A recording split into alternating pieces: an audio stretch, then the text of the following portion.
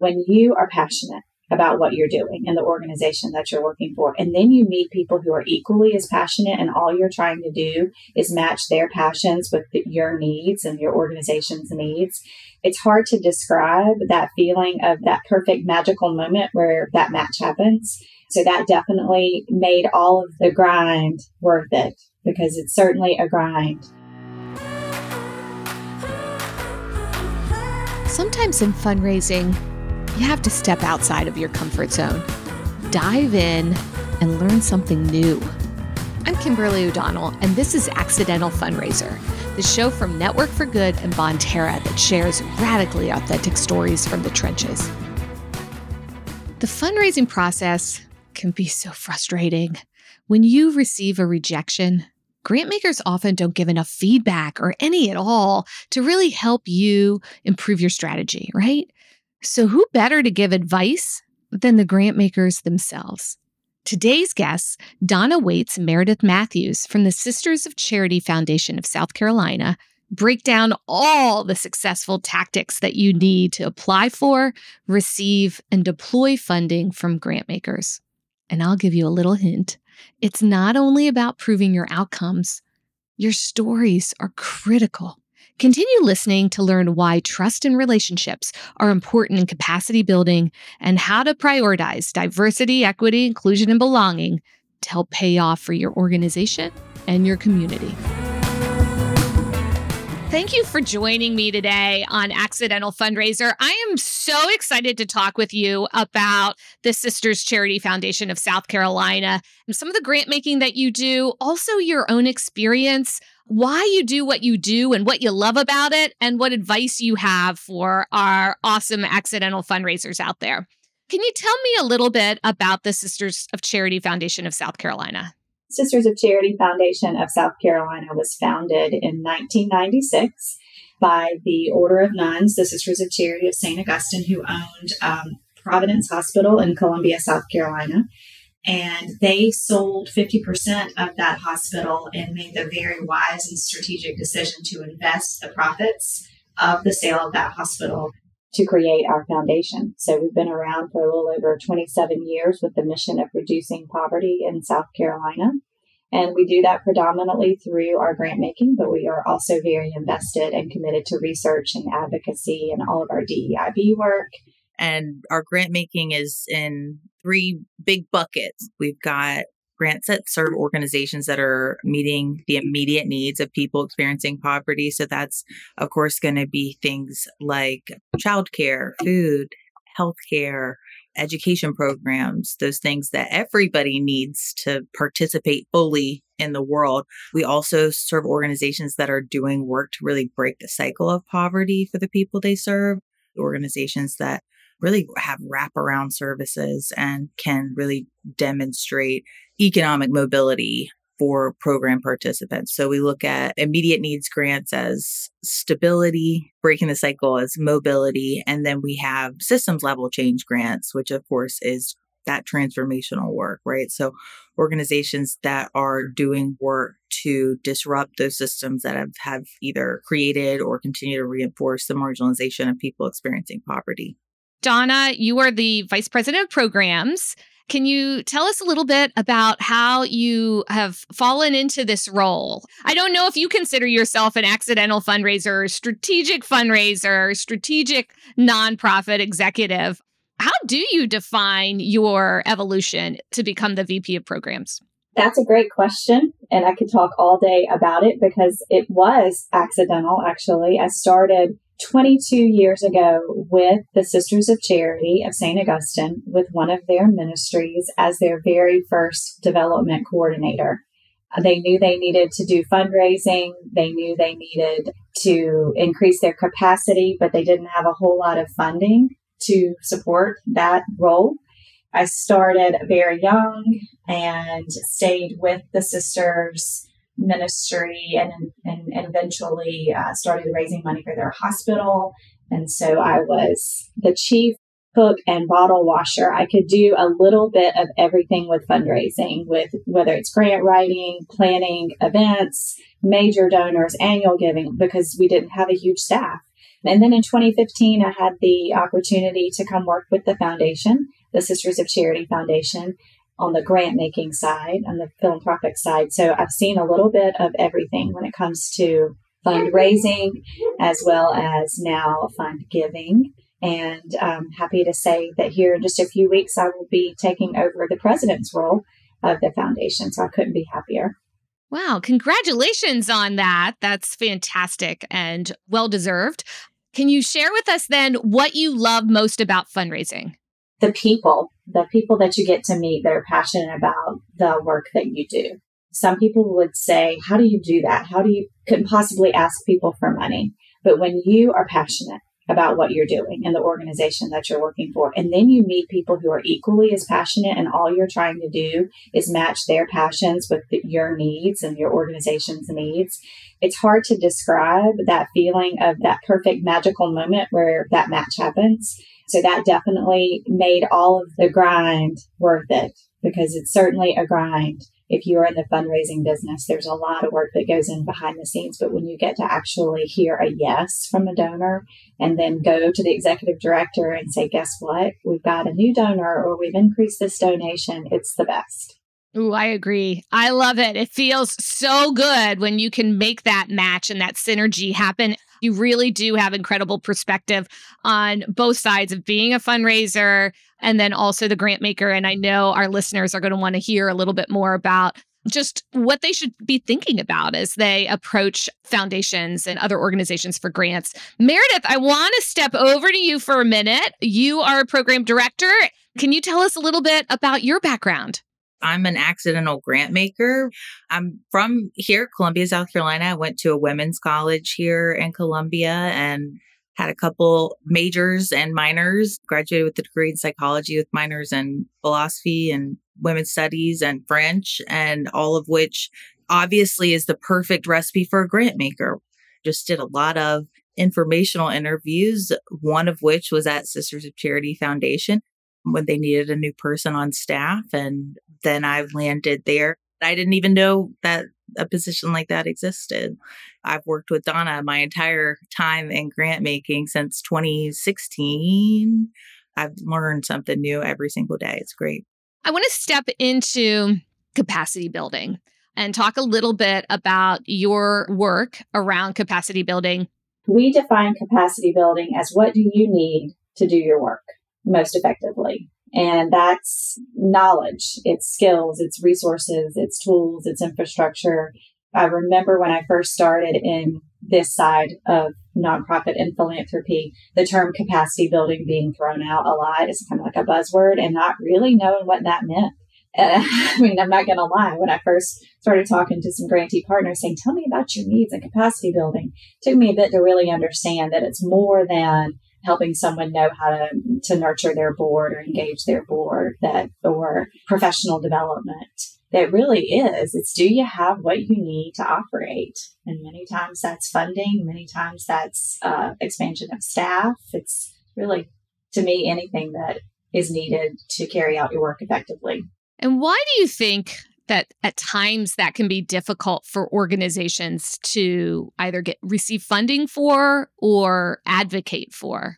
We struggle with that with our fellow funders in the field because it's just something that we see. We know that you cannot carry out your mission as a nonprofit if you don't have the tools that you need. But I do believe the good news is, that over the past couple of years with the pandemic, that a lot of funders are seeing the need to support capacity building in addition to just general operating support and being less heavy in restrictions on specific programs, because you can't deliver the programs if you don't have the capacity and the support for operations that you need. Really good point, because we all had to pivot during the pandemic and some people couldn't even go into their office to deliver the services that they needed to deliver in the way in which they used to do it. And so that's where technology can be so important. And there are a lot of organizations that are limited with technology and then also struggle to try to find funds for technology. Can you share a little bit about the real growth that you've seen at organizations by investing in capacity? Part of how we do grant making is really based on trust, meaning trusting our partners to tell us what they need tell me what you need for capacity building and put it in your application, and we'll figure out a way to make it happen. That we do what we say we're going to do. I think that's been great for our relationship with our partners, and letting them know that we do trust them. Like, they know what they need. They know what their capacity building needs are. And our role isn't to tell them what they need. Our role is to fund it. We are the funder. To be able to support them to advocate for their own needs been really a cool experience, especially over these last couple of years. Our investment in fund development capacity building through Network for Good, to see these organizations grow and have some really successful campaigns and fundraisers and hit these milestones that they may not have thought were possible before. Whenever you have the tools, then you can do the job at hand. Yeah. When you're limited on tools, it certainly is a struggle. Network for Good's Jumpstart program helps with that because it is a capacity building initiative that combines technology, fundraising software with a personal fundraising coach to help small to medium-sized organizations really focus in on their fundraising through strategy, but also through having an effective tool where they can store information, communicate with their donors and supporters through video and text and email and direct mail, all of that. Can you share a little bit with us about what piqued your interest in the Jumpstart program? We've always been interested in capacity building, and we've done it in various ways. We've tried different vehicles and different tools to support our nonprofits, everything from having a series of workshops every year where we would bring in experts in the field of fundraising and board development and accounting. And that had a good run until it didn't, until we saw that it really wasn't making a good impact. So when we sunsetted that program, we decided to go straight to the source to really just ask our applicants, what are your top 3 needs in terms of capacity building? So for a couple of years, we gathered that data, and overwhelmingly, not surprising to me or really anybody else on our team, the number 1 need is fund development capacity. So it was around the same time that we were pulling this data and really mulling over, okay, so what do we do with this information? Do we go back to the workshop idea? Do we give people grants for consultants? Like, how are we going to use this information? And a staff member from Network for Good, who knew our current president pretty well, said, can I introduce this program to you all? And so we were very open to it. It very much piqued my interest as someone who used to be in fund development and wishing that I had something like this. Back in the day, we either had software that was so expensive, no normal nonprofit could afford it, or you had your Microsoft Word documents and your Excel sheets. So to not only have software, but have coaching, to have a cohort that you would work with was really appealing to us. So we spent our time digging in and talking to other foundations who had gone through the process with Network for Good, and then, of course, meeting with the staff and then going through the assessment. So that's what started the relationship with Network for Good and Jumpstart. We decided to take a shot with a pilot, and the pilot was hugely successful, if we do say so ourselves. Yay on that. Congratulations. So you partnered with Network for Good to fund 10 nonprofits where they had software and coaching for a year. You turned your investment of $39,000 into a return of nearly $560,000 worth of additional funds raised by those organizations. And that was in 2020. They started their cohort in February or March of that year. It's amazing. Amazing. Meredith, I'm so glad you brought that up, because I think that's a really good point that we have shared with our board and anyone who's asked us about our experience with this, with Network for Good. When March happened and we were about to launch with our cohort that was so excited, we, just like everybody else, said, maybe this isn't the right time. So I had some hard conversations, or I thought they would be hard, where I was calling the executive directors of our cohort and saying, we completely understand. We know you've gone through this process. We were excited to support you in this, but you don't have to do it right now. We promise that we can pick this back up next year or when things calm down. And nearly all of them said, it was 10 out of 11 said, no, we need this now more than ever. And so with a lot of faith, we just said, okay, let's do it. And they had an incredible return. Mm-hmm. And one of the things that we had been encouraging over the pandemic, and definitely in the early days, was do not stop fundraising. Do not put your foot on the pedal. A lot of organizations will feel if there's something that happens in the public view, there's a natural disaster or there's some economic turn or there's just something that happens where they feel like, I don't think that our organization should be fundraising right now. The answer is no, because we need to give our supporters the opportunity to decide for themselves who they want to focus on, who they want to fund. We shouldn't be making that decision for them. Did you see that with your organizations that you support, not just the group that was in the Jumpstart program, but your other partnered charities that you work with? 100%. Of course, that was a question from our board and our grants committee every couple of months, especially in 2020, 2021, how our partners doing, our grantee partners through the pandemic. This is what they're designed to do, right? They serve people and they didn't stop. I would say the majority of them figured out how to access funds that were in a different year, different circumstances. They would have said that we won't go for that grant or that opportunity, but they figured out how to access funds. We all know that life stuff happens and everybody was dealing with life stuff at home. And then in service positions, it's a large emotional toll. It's heavy, it's stressful, and they just kept going. That personally gave me a lot of hope. There are people that care and that do good work and that still show up. The Sisters of Charity Foundation is planning to fund another Jumpstart cohort, which is fantastic because you are focusing on that capacity building and support for them. But can you share what other ways you either learned something new from the pandemic or you've pivoted in one way or another to provide new and additional support for your partner charities? March, April allowed us to advocate with more confidence and more urgency for general operating support grants and the importance of unrestricted funds moving forward in the future. Hopefully that's the default, not the exception. The Jumpstart team members and Network for Good Staff can tell you that the way that we have always operated is if we are going to ask our partners to do extra work or to take time, that it better be for a good reason. And so everything we do, we want to make sure that we're respectful of their time and their work. And if there's information that maybe we don't need or we can get it in a way that is not as time consuming for a partner, then let's do it that way. That the application, how can we condense this application? How can we condense this report instead of doing an interim report, meaning that we can support our partners more fully and allow them to free up their time to do their work, which is the most important part.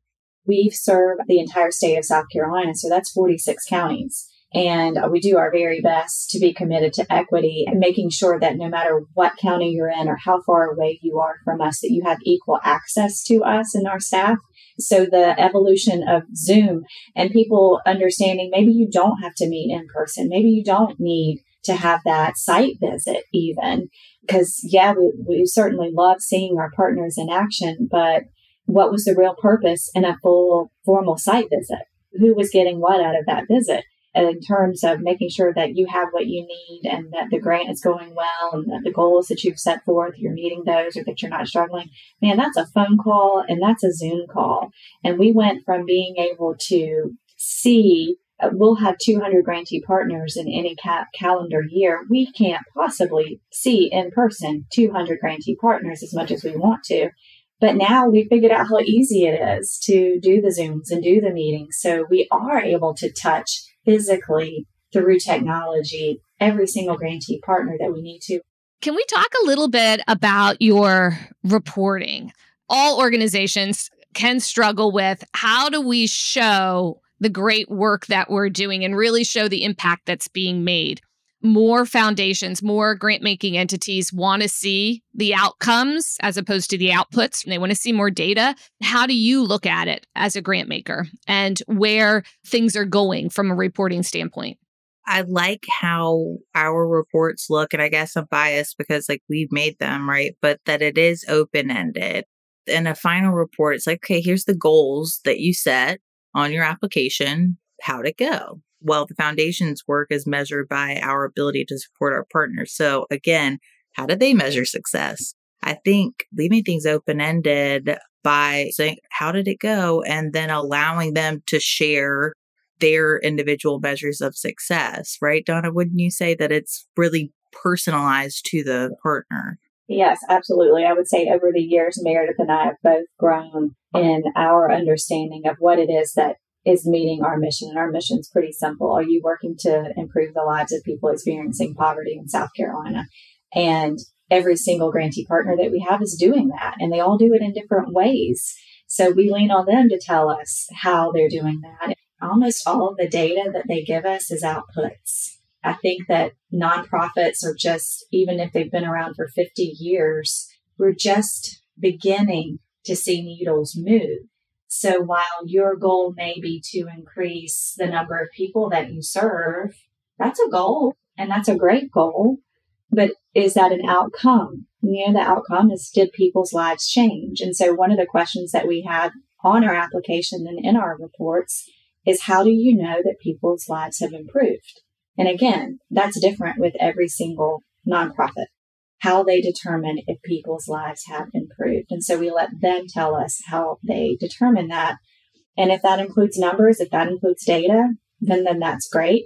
But it also, we give them the opportunity to give us stories. One of the things that we love to hear is true stories of a mother or a young person or someone who's been recently released from the criminal legal system. How did they say that their lives improved? We're fortunate that our board actually loves the stories just as much as they love the numbers. One of the reasons why we made it a priority a few years ago to invest in organizations that are making systems level change is more for that long-term impact. So when we are working with those organizations, we have a few different questions when it comes to outcomes. And what is the system that you feel needs to be improved? And what does it look like when it's fixed? So if you're working in the education system and you believe that your work is helping to change the education system for the better, whether that's 5 years, 10 years, or 100 years, what's the ultimate outcome? And we know that our 26 years of funding and 26 years into the future, we may not see that change. So how are they incrementally working towards it is more important to us than that they fixed education, which we all know might take some time. It might take some time, but it's, as you said, it's incremental, every step forward. What is one thing that you wish accidental fundraisers knew about applying for either receiving grants? If you apply for a grant and you're not funded, then ask for feedback. And not everybody's in a position to give that individualized feedback. Any fundraiser knows that it doesn't hurt to ask, right? Any decision that we make or any question that we ask or any information that we need from you is never personal, and it's never meant to be that we don't think that your work is important and that you're not doing great work. Piggybacking on Meredith, if you've done your homework and you've seen our mission, don't try to force a square peg into a round hole. If you meet our mission, then we definitely want to hear from you. But if you're not funded, it doesn't mean that we don't think that what you're doing is important. We value every single nonprofit in our state and all that they do, whether they're working with pets or arts or working with people experiencing poverty. It's all wonderful and needed work. The less we have to say no, the more we like our jobs, for sure. But just really making sure that if you are in line with our mission and our values, speaking from Sisters of Charity Foundation, if it's going to be a no, never, we're going to do our best to let you know, and we'll help you find other sources of support. I want to hear a little bit about your relationship with Freedom Readers. Can you tell us a little bit about Freedom Readers and why you support them? We've funded Freedom Readers since 2016, which is right around when Donna and I both have been at the foundation. So Tracy has been a part of the Sisters of Charity Foundation almost as long as we have. She is brilliant and compassionate and dedicated and has such a heart for this work. Freedom Readers, it's so closely aligned to our mission. The services that they provide in their community They put forth a beautiful application. They answered the questions perfectly. They know their community. They're offering services that they know are needed, and they include the voices of the people that they serve. The executive director had always had the courage to ask us questions and to pick up the phone and call or email us and say, hey, this is what I'm thinking. And it's not always been easy conversations. There have been times where we've talked to Tracy where she said, what can I do to get a little bit more? What can I do to get a higher grant? And not all fundraisers are willing to ask that question, even though it's so simple. And then we can have an open conversation that's transparent with her about our limitations or about hers, maybe. But the fact that we trust her, she trusts us, the relationship, it really couldn't be better. And that partnership has gone both ways, where we have actually begun to lean on her, where when we needed a grantee partner to speak to a group, to talk about equity or talk about the relationship with the funder and how that should work, we've called on her, and she's been so happy to share her knowledge and her experience. In fact, she is serving on a committee of ours. She's a non-board member, but a committee member for our diversity, equity, inclusion, and belonging. And it's just brought so much to that part of our work. Let's step into DEIB. I'm so glad that you raised it. Can you talk a little bit about your work in the DEIB area, what you're trying to accomplish, and where there are challenges? When we were founded 26 years ago, the Sisters of Charity, in the founding documents, in writing, I have it on my desk, I have their very first brochure about why it was important for them to create this foundation. The terms social justice are in their language from 26 years ago. So it's been in our DNA from the very beginning of our foundation. Our core values include justice. Starting in 2018 and 2019, when we needed to create a new strategic plan, our board at the time and our staff really dug into the drivers of poverty. So many of the people that are living in our state to struggle, and you can't acknowledge the causes without acknowledging that the lack of equity that has been prevalent since the beginning of our country. So in that strategic plan, it was very important that we name diversity, equity, inclusion as being one of our top 3 strategic intentions. So right up there with streamlining and effective grant making, right up there with research and making sure that we are inspiring people to care about marginalized folks in our state is DEI. Then everything that happened in 2020 and with the pandemic, with the murders of George Floyd and others, and then the social unrest that followed, we were in a place where we had already started to do some serious hard work, where we knew internally that we trusted each other and that we trusted our partners, and that we could respond in a way that was based not on talk, not on show, not just putting out tweets and Facebook messages or statements, but that it was founded in, it meets our mission, it's part of our DNA, it's what the sisters want us to do. It really intensified our work. We hoped that we would have several years to grow our knowledge and grow our skills and continue to grow on the journey of DEI. It's carrying forward what the Sisters of Charity wanted us to do from day one. So I'll let Meredith talk about how it's infused in our grant making.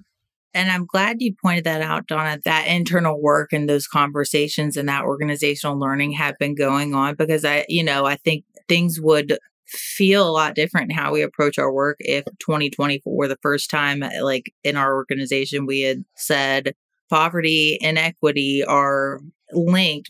Like Donna said, we want to make sure that our process is equitable for all inquiring organizations. Everybody, regardless of their relationship to us, has the ability to access information and funding equally. Again, how we infuse those DEIB values in our work, of course, with all throughout our process, we want to make sure that it is woven in the fabric. Two, want to lift up that our current Jumpstart cohort, that was a priority for us, because we know that organizations that are led by people of color, again, when we're thinking about South Carolina, organizations that are serving people in poverty, we know that typically those organizations that are led by Black and brown people don't have access to those same networks of wealth. So it was intentional that this cohort was serving a majority of organizations that are led by people of color. There's research that shows that BIPOC-led organizations have greater challenge in raising funds as opposed to their Caucasian counterparts. There also weren't many BIPOC fundraisers. We actually are going through an evolution from a fundraising standpoint as we look at how we will be fundraising today and in the future as we have a more diverse base of fundraisers going into different communities. And there's a real need to continue to support that evolution. I know that you have a program called the President's Fellows Program. Can you share a little bit about that? The President's Fellows Program was the heart child of a board chair of ours who was in leadership with Benedict College, which is an HBCU that's right down the street from us in Columbia, South Carolina. And our president at the time acknowledged the lack of diversity in leadership in philanthropy and nonprofits. And when you would look around the room at a big national conference of philanthropic leaders, you saw very few Black men in particular. The stars aligned with the fact that Gerald Smalls, who was our board chair at the time, was with Benedict College and said, look, why don't we give this a shot? And so they partnered with us to identify leaders at the college, young Black men who were community minded, regardless of if they were a business major or a social work major, but wanted to make a difference in their community. And, bringing them in for a fellowship where they spend a full school year with our staff and, with our leadership, but also with every one of our staff members to see the ins and outs of philanthropy, and then pairing them up with nonprofits so that they can see that this is an opportunity for a career. By the time they finish with us, their final presentations, every single one of them, without us saying it was a requirement, came away saying, all right, I want to be a CPA, but how am I going to be a CPA that helps improve my community? The intention was to help expose young African American males to philanthropy and to the field of nonprofit, but it's really grown into being so much more. We're about to go into 3 more HBCUs. We have 8 in South Carolina, so we'll be in 4 in the fall. Incredible value to the sector to serve as a catalyst for change. And we need this change. We need it. There is so much more that we can do to lift those up and really have an equal playing field for all charities and really create more opportunities for BIPOC individuals to support the sector in a lot of different ways, as they have been. There's been an incredible consistency in philanthropy over the years. We just don't respect the different ways in which people are giving. I find it so exciting to see programs like yours with the President's Fellows and others where there is a real push towards having more diversity, equity, inclusion, and belonging across the sector, as well as our communities. Kudos to the Sisters of Charity Foundation for being a catalyst for change, and for your board member for stepping up and saying we need to do something and do something now. Here are some key takeaways. First, why trust and relationships are critical to capacity building. Grants are really a two-way street. Second is how stories can help nonprofits show their value and impact in more ways than just data. Leveraging those stories and data together is really powerful. And last, how prioritizing DEIB and equality pays off for your community. Yes, you can. I'm Kimberly. See you next time on Accidental Fundraiser. And be sure to follow along wherever you get your audio.